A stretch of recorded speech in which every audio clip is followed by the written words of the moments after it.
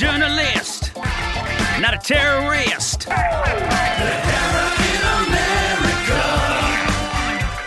I know what's right. The First Amendment tight. The Hera in America. Went to Lafayette Square, 'cause Trump don't care. The Hera in America. Get the kids out of the cages and increase our wages. Welcome back to Nehera in America. We have a very special guest. One of the issues in Hollywood has been lack of diversity in front of the camera and also behind it. Well, one of the answers to that, I think, is young producers like this man. He's one of the better producers out there. He's a member of the Producers Guild of America. He's worked on so many different shows and been a part of so many writing programs, giving it back. Ladies and gentlemen, my friend Jason Nieves. I'm excited to be here. Well, you're a producer, so I gotta kind of be extra nice to you. I'm a little terrified right now because it could mean the difference between a job or no job for me. So I'm going to treat you with respect. Yes. But yeah, for everyone out there in Radioland, this producer got his first gig in LA through Mr. Nehera, so we got to give him props for that. Thank you very much. And I know you've always been there as a writer and a producer. What was that scraping in the background? I heard a scraping. That is Hollywood, California. Okay, that's Hollywood, California. That is some craziness going on outside. Wow. We're living in crazy times right now. I mean, it is. That's what's happening. So that's Hollywood, California outside your door right now. Wow. So that is literally Hollywood, California outside my door right now. Yeah. Literally. Well, I'm on the other side. I'm in Encino, where all the boring people live. So you live in Hollywood. So tell me, you've been working with the Producers Guild of America, and you've been working on the issue of diversity. Can you tell us a little something about that?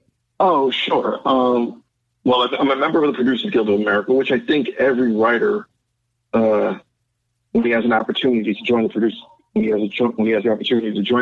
Guild, he should.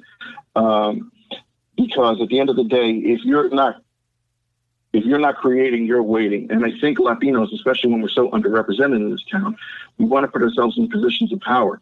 If we can put ourselves in a place where we can employ ourselves and others, then we will change the face of representation. The much needed change that needs to happen. Currently, there was an article talking about how representation in regards to people of color is getting better, but at the same time, too, it is not getting better for Latinos. So I find it imperative that every Latino, whether you be a writer or an actor, you should also think about producing. I've been a producer, writer, director. Basically, if there's a buck in it, so am I, because that's the survival mentality you have to have in Hollywood.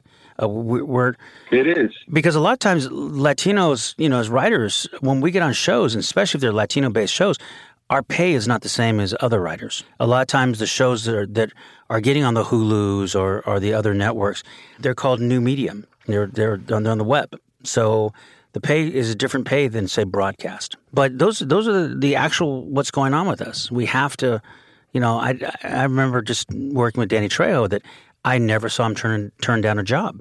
And he couldn't. He had to constantly keep working. Are you finding that it's the same with you? Yeah. Well, the only time I will turn down a job is if, I feel I'm being undervalued or they want me to contribute to a negative stereotype of Latinos. I think a lot of times, when I go a lot of times into meetings and they say to me, Jason, we want you to develop a project for the Latino audience. I say, fine, but first, no. If I feel like there's anything that's going to be detrimental to my people, I will not progress with this project. And there have been times I've walked away where I felt like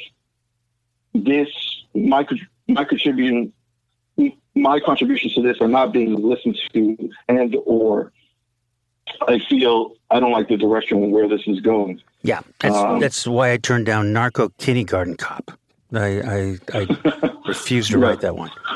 Yeah, no, it's a lot of times I've had to do the same thing, or you're the one in the room saying, really, there's other Latinos besides Narco number 2 and Gardner number 4. I mean, we're doctors, we're lawyers, we're every part of the fabric of this country.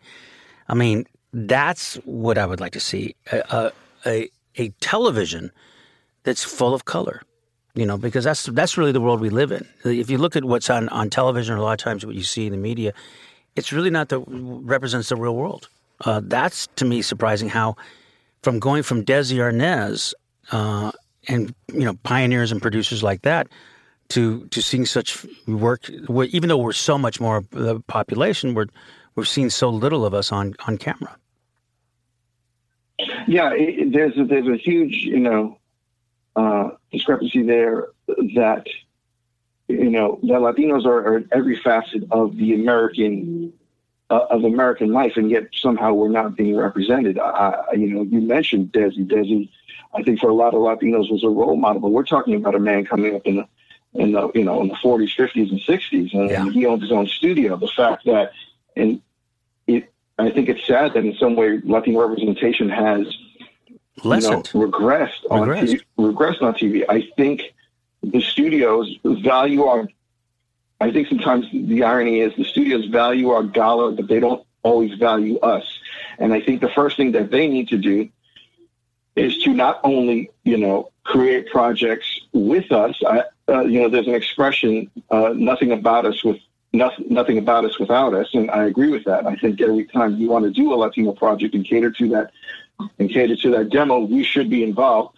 And two, I think there also has to be a level of humility. I think some of the best experiences I've had is when I've gone into a room and there's a white guy and he's literally said to me, I don't know anything about Latinos. This is why I brought you in here, and I want to value your opinion. And I think those projects have been some of the more successful ones in there because that person was coming from a place of truth and honesty and saying, Jason, we brought you in here because, we value this demo, but at the same time, we don't know how to cater to them.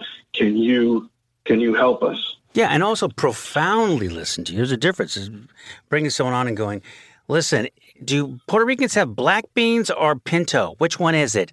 And they bring you out there and go, I believe Dr. Jason Nieves will be speaking on this. It is black beans, and Mexicans have pintos.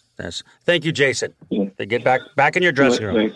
Yeah, no, you really want to be we're storytellers. People are naturally storytellers, and Latinos have such great stories to tell. I'm proud of a lot of the work that I've done has been Latino in nature and for people of color, from shows like In Living Color to Mad TV to, East Los High, constantly just, I love the fact, Carl Reiner said it best, write what you know. And if it's saying to you, hey, produce what you know, there's no accident that if you look at medical dramas on TV, a lot of the staff are actually doctors or were doctors or was part of the medical profession. It's not an accident when you see a movie that there's a military advisor on when it's about the military. So why can't it be the same for Latinos? And it's not to say that's all we do or all we know, but when Desi Arnaz wrote about a Latino man married to a white woman, it really resonated. And today, on any single network or any single channel around the world, they're playing I Love Lucy.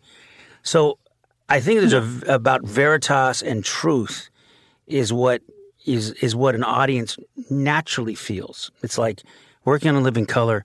Keenen Ivory Wayans and his family were so involved, and you couldn't get anything without him approving it. And I tell you, it was great because he was one of the first people that told me, study my culture. It was very important, study my culture. Yeah. So you have to. So that's not saying that a white guy can't write it or a Latino or black or whatever. It just happens to be that when that truth is in the room, it works. And that's what audiences are sensing. No, you're 100% right. I think one of the problems with when a television show premieres and it has Latinos, I think we do show up. I think we show up for that pilot. We show up for episode 1. But if we do not feel that authenticity, then we will not be showing up for episode 2.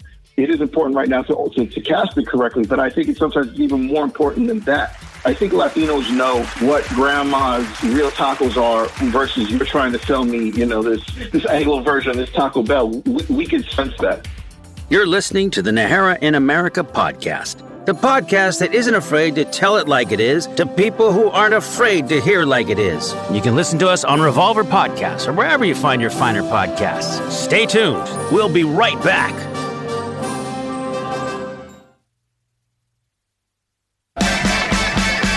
Najera in don't know about you. I've never had an enchilito at home ever served to me. It's a Taco Bell thing. No chalupas? No. No chalupa. My grandmother didn't go, mijo, here's an enchilito. I found it at Taco Bell. Finally. I mean, no one did that. And don't get me wrong. There's plenty of people actually come from Mexico that love Taco Bell. They just love it because of them. It's exotic food. They're like, what is this? But you're right. Yo quiero, please, senor, I want a Doritos taco. I want a Doritos taco right now. It's just like nobody used to make. Oh, yeah. Look at the innovation. For years in Mexico, we never thought a Dorito could be a taco shell. Wow.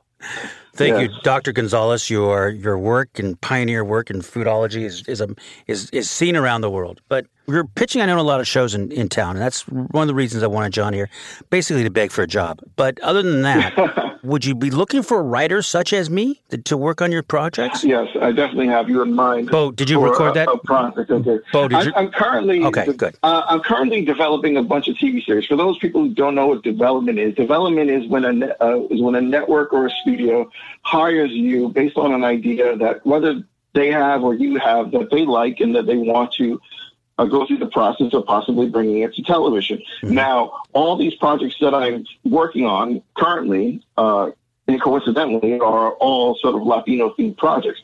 Now, prior to COVID, and I think prior to COVID, and I think Hollywood has changed not only because of COVID, but also because of the demand for diversity. I think a lot of people were, I would say, arrogant in the old ways of saying that we don't need to cater to this demo, we don't need to cater to that demo. And then when things shut down and now people are at home, and people of all colors, especially, they're watching more television now, they're like, all right, this is ridiculous. I've seen 20 shows and I haven't seen one damn Latino yet.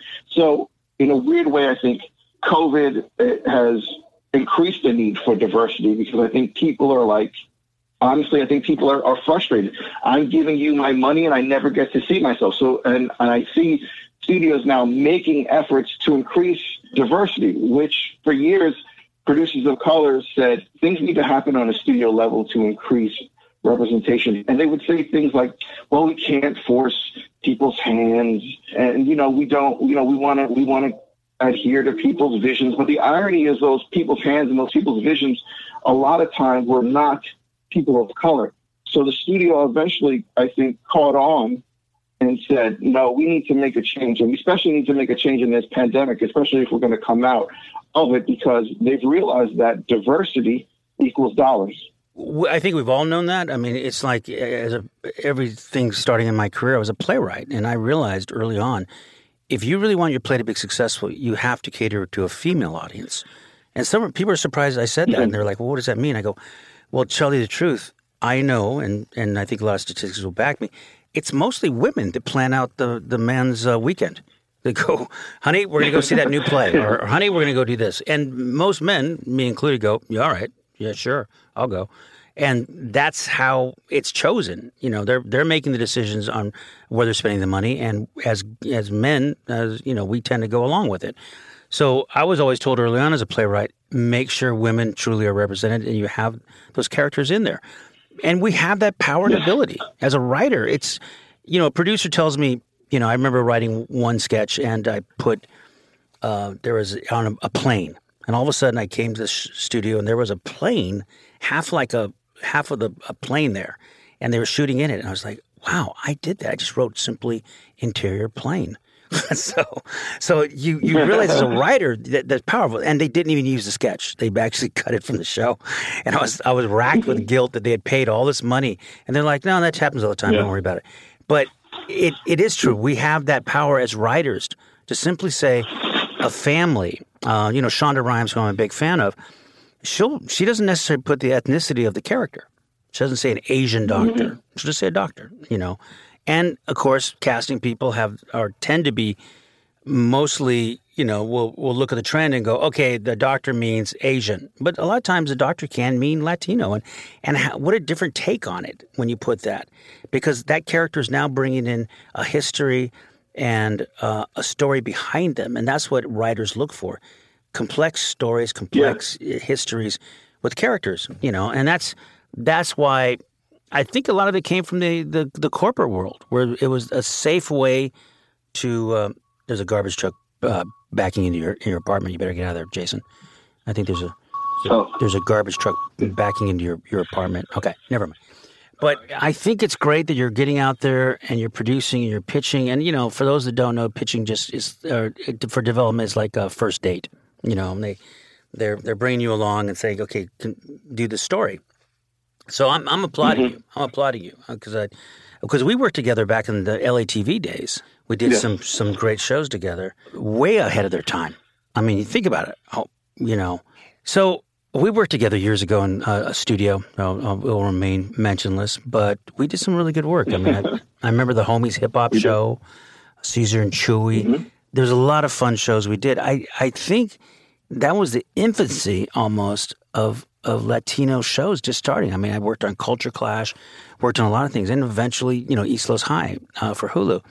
But I think we have so many stories that have not been explored. And that's what gives me hope when I see a young producer like you that really wants to tell our story. And kudos. Oh, thank you. And the audience is out there, especially for Latinos. I mean, years ago, I produced a show at Fuse, an MTV-like network called Latino 101, and that show ended up being the highest-rated show in that network's history at the time. And the show, which is no longer airing original episodes of the show, but it's still constantly airing. It's currently on 3 streaming platforms right now. It's on the Roku channel, it's on Tubi, and it's on Pluto. And the show continues to be much successful, which to me is a testament that people are still looking for Latino content, looking for authentic Latino content. Yeah. And I think, every Latino entering the business, in a sense, in my opinion, has a responsibility to, of course, not only to themselves, but to their community and people. It's not only good, it's only a good thing, but it's a smart business. Years ago, I was in a writer's room on a TV. This is 2013, and I was the only Latino on the show. I was the only person of color in general in the room. But this is why Latinos at the same time have trouble breaking in because of these networks, and sometimes the doors aren't open. When Latinos get that, when you get a pinky toe in that door, try to open it as much as you can and try to network with yourselves, because it's not just about the current gig that you have. It's about what are you going to be doing for the next 31 years? Are you going to be hooking, Juan has to hook up Jose has to hook up Maria. You have to give each other jobs. Yeah. I think it's so true. I think it's you hire who you know. That's really been the case in Hollywood. Some people go, well, is there some sort of secret white group that says no to minorities and people of color? I said, no, that's really not it. It's not that vicious. It tends just to be, I don't know how many jobs I've lost where someone goes, oh, I just should have been thinking of you. I didn't think of you for this job. And you go, no, I'd be great for that job.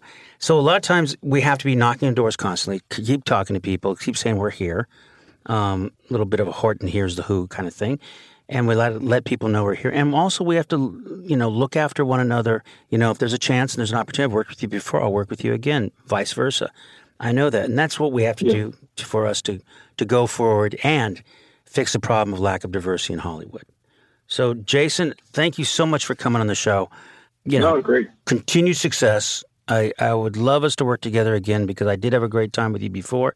And you always told me something once that I always loved that just meant a lot to me, is that I've always directed so many people and worked with people, but I can be tough, and I admit that. I can be tough because I see the potential in every one of those people to be great.